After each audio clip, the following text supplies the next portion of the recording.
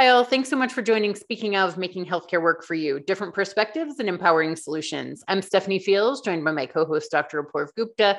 And today we welcome Dr. Jennifer Potter, who is a professor of psychiatry and behavioral science, as well as the VP for research at UT Health San Antonio. Thanks so much for being here, Jennifer. Thank you so much for having me.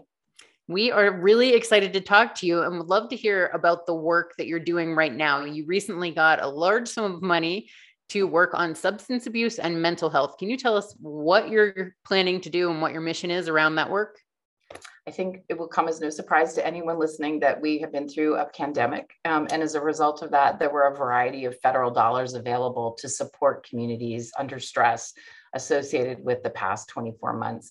A big part of that is federal funds to support mental health and substance use.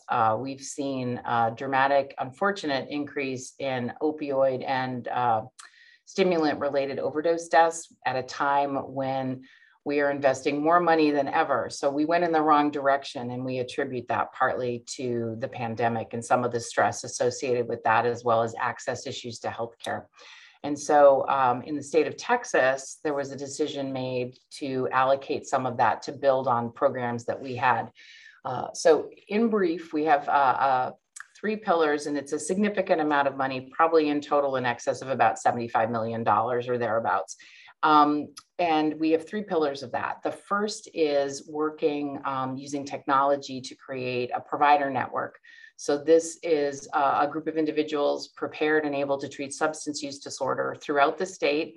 Texas has 254 counties. It is a very big state. I realized that when I moved here. And making sure that people have that capacity in urban, suburban, and rural areas. So that's the first piece that we do. And it's a great way to connect a lot of different treatment programs and unite them around a common goal. The second is a telementoring network. This is about making sure that we can help through our provider network treat a set of people, but if we telementor and provide expertise and support to healthcare providers throughout the state, we can really amplify impact. A lot of clinicians benefit from consultation liaison service and a way to get that expertise regardless of where they practice. I'm at an academic health center, so it's a lot easier for me to get that. If you're in a rural primary care practice, you may not have that, and we want to create that type of experience. So that's our telementoring program, and we're building that out as well. And then the third leg of our 3-legged stool is probably, I think, the most innovative thing that we're doing. And it's what I call my big, hairy, audacious goal is we have stood up for people without the ability to pay, if they don't have insurance, or if they do have insurance, access to 24-hour, high-quality, evidence-based telementoring, telehealth and telemedicine service. So basically what that means is if somebody's ready to speak to somebody, we have both peer recovery specialists. These are individuals who are people with lived experience with substance use disorder who are in recovery, who are trained professionals who are able to meet people where they're at with a substance use disorder. We also have clinicians available, counseling staff and physicians. And if that happens at 3 in the morning, we're able to meet their need and get them into care as well. So this is our 24-hour virtual clinic and recovery support program called Recovery Texas. It's clear that that's a really integrated approach and involves so many people across your 254 counties. So why is it so important that you're connecting all these dots for people and not just leaving it to, the people who handle substance abuse or the people who handle this specific thing? Why is that so important to connect? Sure, that's a really great question. One of the ways that we view this is we are really an exoskeleton on the existing treatment program. There are wonderful programs throughout Texas and throughout the United States that offer care. The quality of that care can sometimes vary, and also the capacity of that care can vary. So in a particular region, they might not have the ability to serve all of the people requesting services. We know that most people who would like treatment for substance use disorder are not able to get it. So our exoskeleton, this virtual clinic, is a way to complement local resources. and also to be able to provide them with the specialty consultation that they might need with a particularly difficult case. Dr. Potter, this is so fascinating what you're doing. It's big, hairy, audacious indeed. I have a couple of questions that are coming out related to this. One is, before you got the grant, how much of this have you already experimented with and piloted as the substance of why you're now getting such a big grant? We might be able to learn something from what has already worked. Maybe it's a simple question because you'll say, duh, everything's working. That's why we're getting this funding. And the other related question that I have is, if you build this out with this extent of resources, what percentage of the unmet need that you're projecting that Texas has right now do you think you would be able to fill with this exoskeleton approach?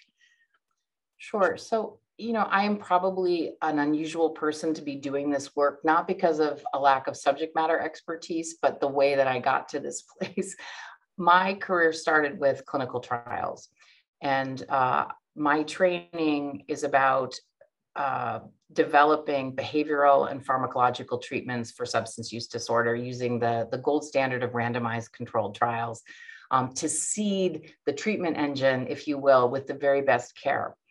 About 7 or 8 years ago, I began to realize, and this is not unique to me, I think the field has realized for quite some time that we may have innovations and best practices and evidence-based treatments. Our failure is not getting them out into the community. So for example, in 2011, we published in what is now JAMA Psychiatry, but at the time was Archives of General Psychiatry, a very, what I would argue was definitive paper on the use of a medication called buprenorphine, which is an FDA-approved evidence-based treatment for opioid use disorder. So that was 2011. And if any of us are tracking what has happened with opioids and opioid-related morbidity and mortality in the United States, you will track that about 2016, there was real panic going on. So from my perspective, that challenge and that failure to get what's in the clinical literature out into practice was a contributing factor to what we have seen with opioid morbidity and mortality. The key part of that is that it made me really struggle with what I was doing and how to make sure that the work got into practice. Because I would argue that the opioid crisis is one of the greatest public health failures of our time. Unlike things where we don't know what to do initially, like the pandemic, we know what we can do to improve treatment for opioid use disorder. We failed to deploy it effectively. So that's the first thing. And that was really where I started to focus my work more on training, making sure people understood how to use these medications. And from there, we started to do other things and gain momentum, and then had this really, once in a lifetime opportunity to take what we know from research and apply that in this public-private partnership with the state of Texas. In terms of capacity, it's a very hard question because the data around substance use can be so challenging. We will not be able to fully meet the need of the citizens of Texas, and I know that. What I hope we can do with our three-pronged approach is have immediate improvements by providing direct services. And then through the other work we do where we're training the workforce, we will monitor and see whether or not we are able to increase this capacity. But in the type of work that we do, it's so hard to measure those things because the world is always changing. But that's our goal, is to really be transformative. But I don't have a good denominator, so I don't have a good numerator, unfortunately. Thank you.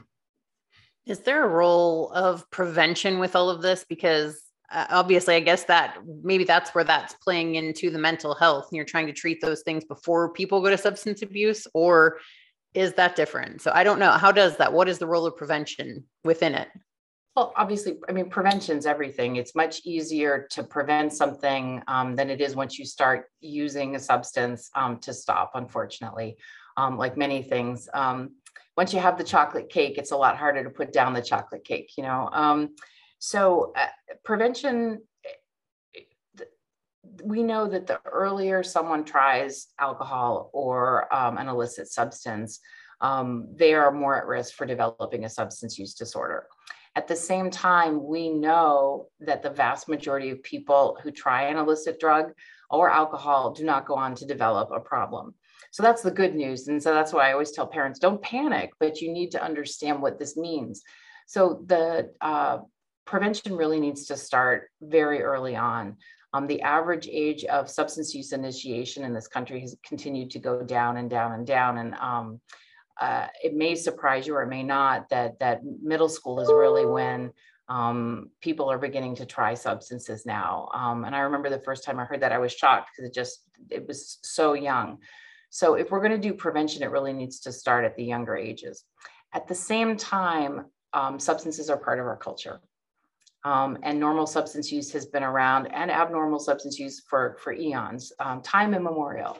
So my sweet spot is really what we do in that area. But prevention is everything. I mean, that's really what we need to do, is understand and help understand people. You talked about mental health, resourcing us and giving us the armature, if you will, to manage the complexity of modern life. And to manage anxiety and feeling anxious and struggling with the day-to-day is critical to everything. So I agree with you. The intersection with mental health and substance use has to be addressed. Could you let's tease that out a little bit more, Dr. Potter, because obviously it feels, I guess, rather intuitive that it should be connected. But at the same time, I'm thinking there are children that are trying it at a young age, as you're suggesting, and that's what makes them more susceptible. So are those children necessarily starting out with some sort of a mental health disorder that may not have been diagnosed, that's then tipping them over into some substance abuse? Is that kind of necessarily always the predicate? Or is there a separate path as well for people that just get into substance and then they find that they can extricate themselves and then get caught up maybe in some mental health? So I'd really like to understand a little bit more of that nuance of how exactly they interplay. You know, it's so interesting because it is very complicated. Certainly, there are young people who try a substance first, and it's that complex combination of brain and behavior, right? And genetics and what you bring to the table. There is a genetic predisposition, family history for substance use disorder, particularly alcohol, and we see that in families. Great prevention tip is, if that does run in your family, don't keep that a secret. Talk about it, and be forewarned so that people are prepared to understand they may be at risk for a substance use disorder. I say that all the time. I think people are afraid if you name it, it might actually cause a problem, which is not accurate. You can't tease apart the relationship between mental health and substance use disorders. I do not think it is the case that it is always necessary, nor is it sufficient for a young person to have some type of mental health issue. That causal link is not explicit in that way, but it is definitely a risk factor. It's inescapable, and this is why, again, the rates of anxiety and depression in our young people continue to increase at alarming rates. And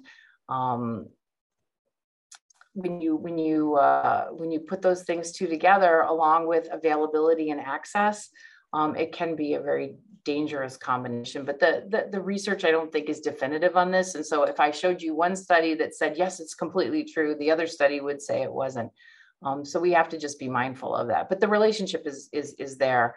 I think of substance use sometimes as a lagging indicator. So for example, when we saw, there was in June of 2020, there was a huge uptick in suicidal ideation directly related to stress associated with COVID.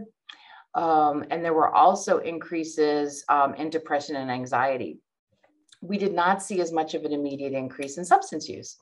But substance use is a lagging indicator, because substance use is one of the tools that people might use when they find a functional relationship between stress, substance use, and relief. And so in cognitive behavioral world, which is a treatment for substance use disorder, we look for those functional relationships between why you use a substance and what was the desired outcome. And often that's related to mental health. Fascinating. You said before that your mission is compassionate evidence-based treatment through a rational and scientific approach to reduce morbidity and mortality while increasing access and care, which is just so amazing. Helpful. And it just sounds like, why are we not doing this already? Why does this not exist? It should be all of these things. Why is it, do you think, that these things haven't been done? Why is there not a rational, data-driven approach, but also compassionate? What is it that's prohibiting this, and what are the limiting factors that would surprise people for why this isn't already happening? Because it seems like it just makes sense to do it that way. Yeah, so it's interesting. So if you look back at substance use disorder and how it was defined, first of all, notice I'm not using the word addiction very often. I'm using the word substance use disorder.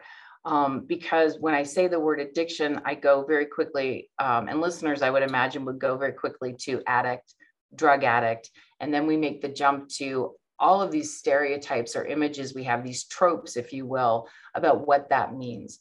And that's really rooted in how we believe our relationship with alcohol and drugs. And so if you view this, as I think historically in the United States, it has been viewed as a moral and an ethical issue, a characterological issue of laziness, a lack of motivation, an unwillingness to do the right thing. And that somehow this is like a fundamental flaw, really. And notice when I'm saying this, we're getting these heavy, heavy language words. That's very problematic, I think, for solution focus, because it turns out the data says that all of those things I just did actually make a person worse than they make them better. But treatment for substance use disorder really started out of the faith-based community. And 12-step. And 12-step to this day continues to be a vital component of people's work and their journey to recovery for some, but it turns out not for all, nor is an AA or a 12-step facilitation model, these self-support groups, these peer support groups, it's not really treatment. Now, I say that with trepidation because I know if for people who have used 12-step as their pathway to recovery, they may take offense at that. And I'm not minimizing that, but what I will say is that making a judgment about someone's character and having that be the pathway to understanding substance use ultimately is not necessarily a productive way to do this. And the data again says if we go that route, you're less likely to see a benefit. When we start to think about this using more of a disease model, we understand that somebody has a pattern of behaviors, fundamental neurobiological changes that result in certain decisions, certain pathways, and certain actions that we can address by addressing those symptoms and looking for symptom relief. So if we look for symptom relief to be to stop using, if that is the treatment goal, then we can measure that and we can monitor it. It turns out that science and medicine have a role to play in what we're doing. And that's really the beginning of this. So the compassion is that act of understanding that someone is not just a fundamentally flawed human being that has no worth. Compassion is about recognizing that someone is suffering and that they are in a place where we need to do something about it. We can't just feel sorry for them. We need to act upon that. So that's that compassionate piece.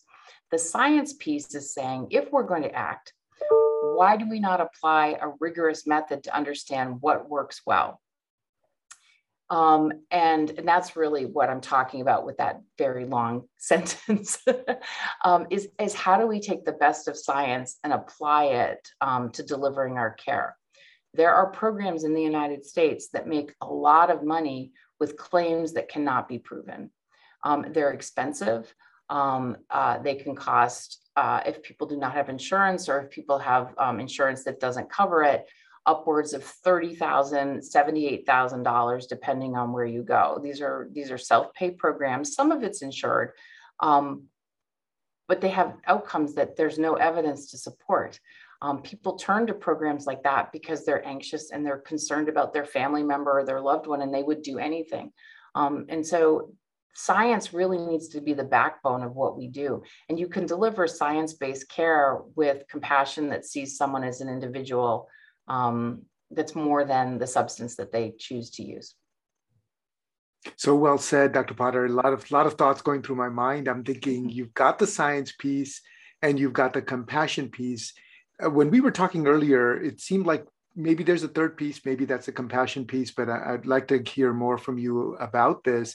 The cultural piece, which you're saying over the course of time, maybe even the recent decade, what you've seen is that the stigma around mental health seems to have lessened a bit, which is now making the care more accessible.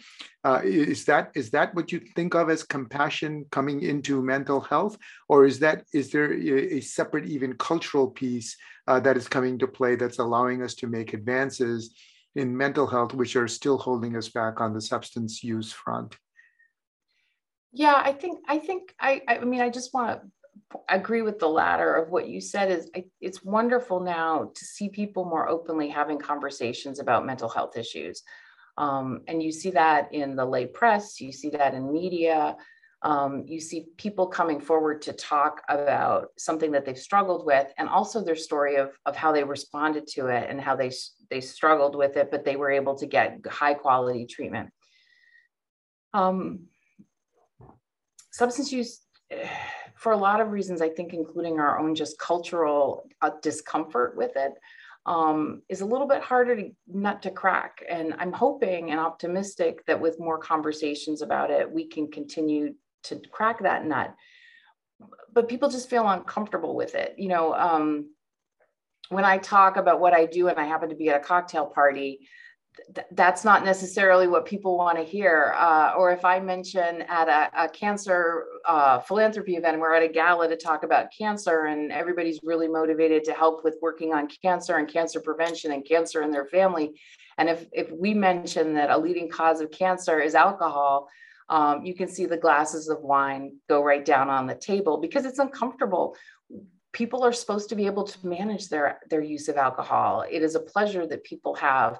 They enjoy a drink at the end of the day. The advent of legal marijuana, people enjoy using marijuana regularly. But it doesn't mean it's not going to cause trouble for some people. So that's where we get into this cultural piece where you're supposed to be able to manage it, control it. It's weak if you can't, and there's something wrong with you, and we don't want to talk with you about it. So that stigma piece happens in a lot of ways.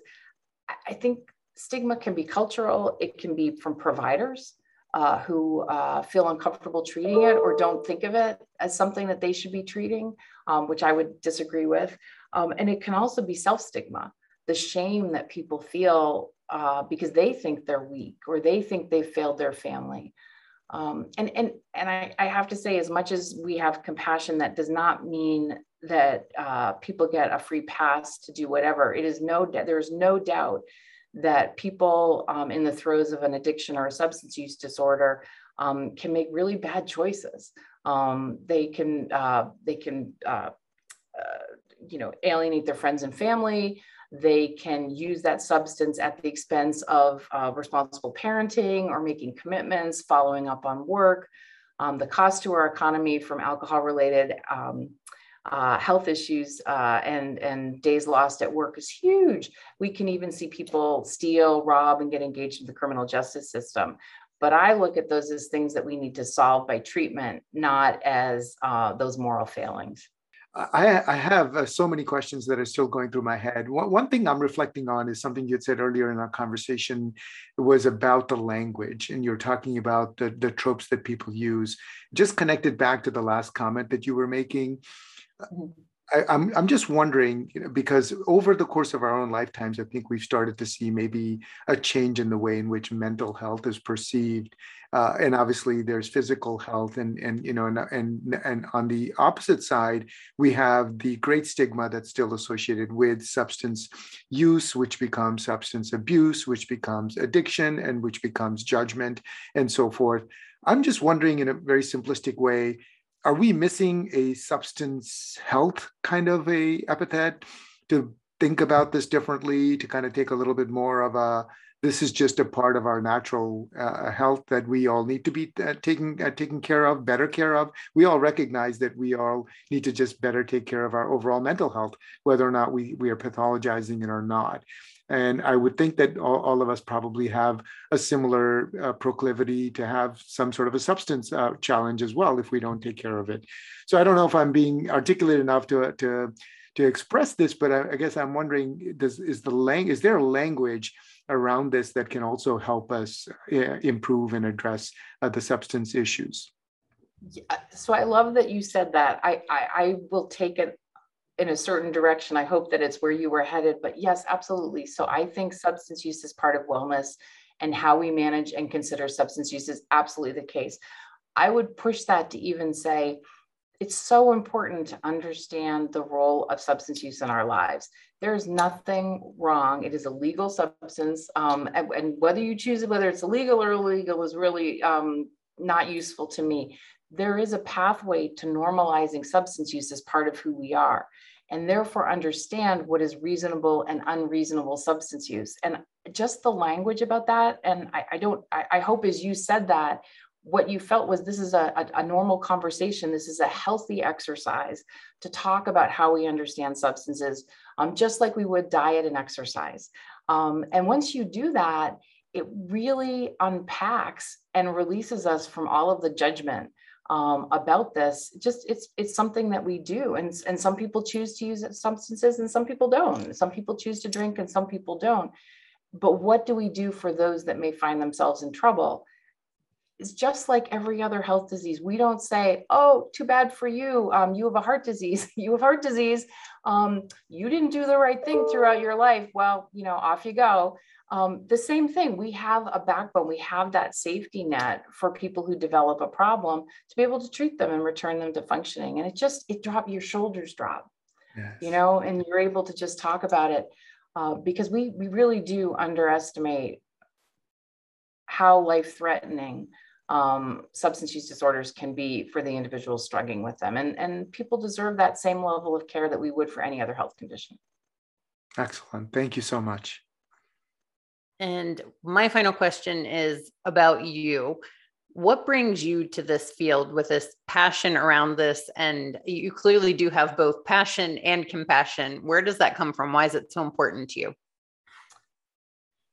I started out working in this area because I did a rotation. It was not something that I wanted to do. I thought substance use, I carried all of the baggage that we have with it. And I remember meeting somebody who got better. And it was just shocking to me. Unlike some of the other psychiatric disorders that we have, people can get better, and they can transform their life and the life of the people around them with dignity and respect. I then went through a moment in my life where I realized that this was a lot closer to home than I had realized. And it's very humbling in our field when we think that we know a lot about something, when it hits us and we have to navigate the treatment system, when we have to navigate our own guilt and shame and our own stigma about how we feel about things. I want everyone, and what I tell everyone on my team is that if you or I were picking up the phone to get help for our family or the person that we cherish most in the world, what would we expect? Because I've had to do that. And everyone on my, sorry, I get a little emotional, but everyone on my team knows that when the phone is answered, when we pick up the phone, we want to give the exact same care we would give a loved one. A lot of physicians, and I'm a psychologist, not a physician, but one of the reassurances they give their friends that I've heard is, this is who I'd send my family member to, right? Because you want them to know you trust that person. They are good, they are high quality, you will get the very best care, the best likelihood of success. I want everyone who calls us to know this is where I would send my family member to in the same situation. So that's what keeps me going, and it's what makes me feel like I'm doing something meaningful. And I'm very, very fortunate to be able to do that. And I'm very fortunate to have gone through my journey with substance use in a positive direction and have good outcomes for the people that I love. Thank you for sharing that inspiring story. And thank you for being here. I really am excited to continue watching what you do with this funding because it sounds like you have an amazing approach. So we appreciate your time. Thank you so much. Thank you. I just want to add, bravo. That was just really fabulous. I learned so much, and I really appreciate you sharing your story as well. Thank you.